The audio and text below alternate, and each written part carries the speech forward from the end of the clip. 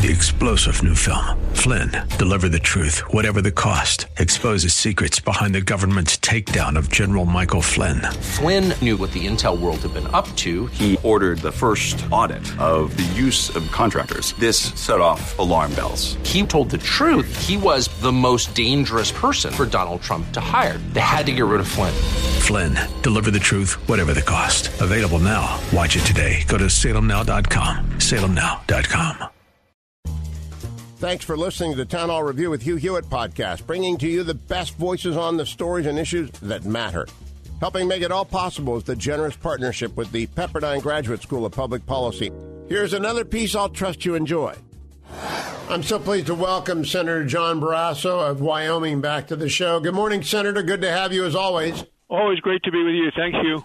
I picked up so many new affiliates, Dr. Barrasso. I'd love for you to explain to them what the conference chair does, since you are the third-ranking Republican in the Senate, you are the conference chair. What does that do? Well, we basically work on the messaging so that the consensus opinion of the members of the Republican Senate can make a message and send it out in ways that people can understand it, away from all the gobbledygook of legislative talk, but just talk about what we see happening, and specifically with this administration taking the country in a far left direction that we all see as radical, extreme, dangerous, and scary. And you're very good at it, and I notice you've organized a trip to the border. Last week, Senator Portman was just back from the border. Who's going now? We have actually 19 senators going, and that would take the rest of the discussion if we went through each of them. But Ted Cruz and John Cornyn, the two senators from Texas, are going to be leading the way. We're going to be into McAllen tonight. We're going to be doing a night tour with the Border Patrol. We'll divide up and go out on patrol, and then all day tomorrow go to some of the areas where people are being processed, go to the bridge, take a look at how things are done legally, how things are done illegally, look at the areas where the wall construction has been stopped the day that President Biden came into office. We want to thank these Border Patrol men and women who are out there every day putting their life on the line, trying to secure the border. We want to hear their stories, what they're up against, what they're seeing, and this historic crush of individuals coming into this country. We're on a pace to go 2 million for this year. You know, the numbers are astronomical, very hard to even comprehend. I did read yesterday that 3,000 teenagers are bound for the San Diego Convention Center. I can't think of a less appropriate place to put teenagers than the Convention Center. Are you going to stop by there and see what's going on in the San Diego Convention Center? We're not going to be in San Diego. We're gonna, but I'm sure there may be senators that are going to take a look at that as well. The issue that's what's going on at the border is it's almost criminal. I mean, it is criminal if you take a look at the way the law is being broken and the way that the Biden administration is refusing to enforce the law, refusing to secure the border, and taking down issues and things that were put in place to stop the incentives of having people come to the United States. And they basically flipped on the green light, said, come, our borders are open. The word went around the world. If you can get to the United States, you can stay. Because, as you know, not only did Joe Biden sign 5 executive orders on his first day in office that have to do specifically with immigration, he also has now introduced legislation, the Democrats introduced his legislation to provide a path to citizenship for 11 million illegal immigrants who are already in the country. Now, we can talk about the specifics of that, but I want to stay focused on the crisis for a moment. I began the show by joking I was going to send my producer, Dwayne, to Chernobyl to do a remote because that would make him look the way that Kamala Harris looked when Joe Biden announced yesterday she was becoming the border czar. It's like Joe Biden's mad at her because there's no way to win this, right? You worked with Senator, now Vice President Harris. What is she supposed to do? She doesn't have any legislative authority. No, she has none, and her sympathies clearly from her time in the Senate are not with our Border Patrol agents. It's not with law and order. Her sympathies are with those who are trying to come here illegally. We've seen this in testimony prior. We've seen it when she ran for president. You know, she said, well, you know, he shouldn't be prosecuted for coming into the country. It shouldn't be a criminal act, more like giving somebody a speeding ticket or a parking ticket. That's her position. She has been very against immigration and custom enforcement, against ICE, has done terrible things in questioning directors relating to ICE. So I'm not sure that she actually even wants to fix the problem that we're facing at the border. I think she's the wrong person at a critical time. And I know the president has a press conference today. I'm hoping the press really hammers him about the fact that he is the only president of the last 4 prior to him who's blocked the press from going to the facilities at the border. Clinton allowed it. Obama allowed it. Bush allowed it. Trump allowed it. Joe Biden says, no, nothing going on here. You have no right to see what's happening, and 19 of us are heading to the border. Tonight, we're bringing press along with us, and we're going to see if they're going to force them to stay out based on President Biden's demands. Some photos from the Donna facility did emerge, and it's quite clear that it's at least as bad as it was under President Trump. We have no stories, though, on unaccompanied minors or minors being separated from parents, both alleged and real. I hope you look into that. My question is, Dr. Barrasso, you're a doctor. You care about kids. What happens to these kids? I mean, what pipeline are they sent into? I have yet to read a story that follows a half dozen children of different ages into whatever is the Biden system. I just don't know what happens to them. No, and no one does. And there's 2 parts of it. There's what happens to them on their way up on this perilous journey. Which ones of them don't even make it? Which ones are killed along the way, trafficked, used, and put into sex slavery and other locations that aren't showing up where we're talking about.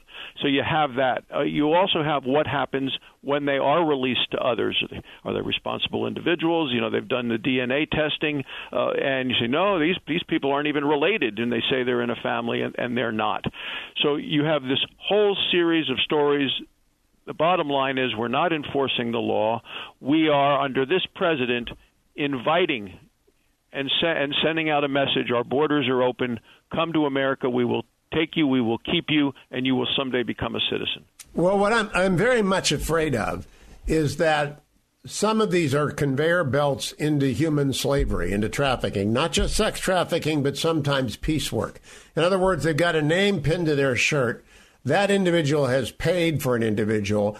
They get moved along, no DNA testing, and they end up in a sweatshop for 10 to 15 years. And this happens, Dr. Barrasso. I'm sure you know that. What is Team Biden doing? When you encourage this kind of massive influx, you facilitate that kind of oppression and indeed pseudo-slavery.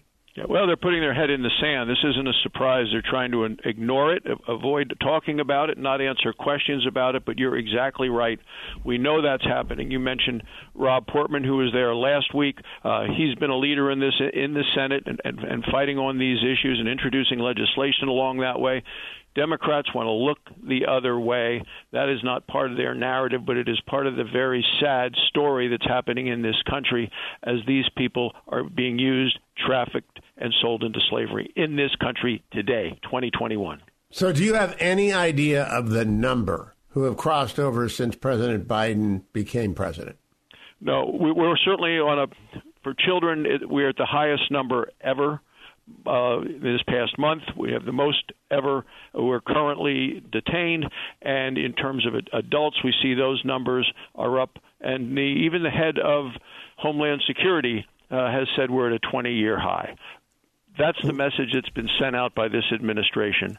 The green light has been lit. They said, "Come on, we're welcoming you," and it's just wrong. And I'll tell you, I hope these questions come out to President Biden today during his press conference. The press needs to hold this president accountable, ask him the questions, the hard questions of, are you going to allow the press in?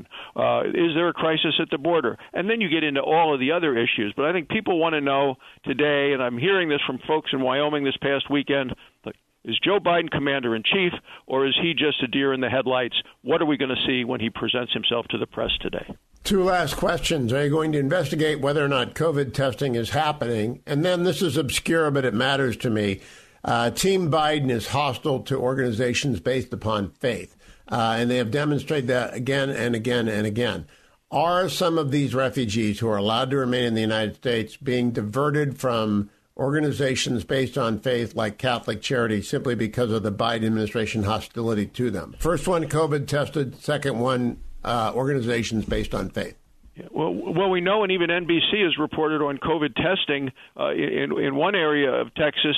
They're not being tested as they're coming across and being released into the United States. They're being tested at a bus station, and if they're testing positive, and over 100 have tested positive, I think last month, Hugh, the story from NBC reports, they're then put on buses and told, go wherever it is you're going, and then once you get there, quarantine.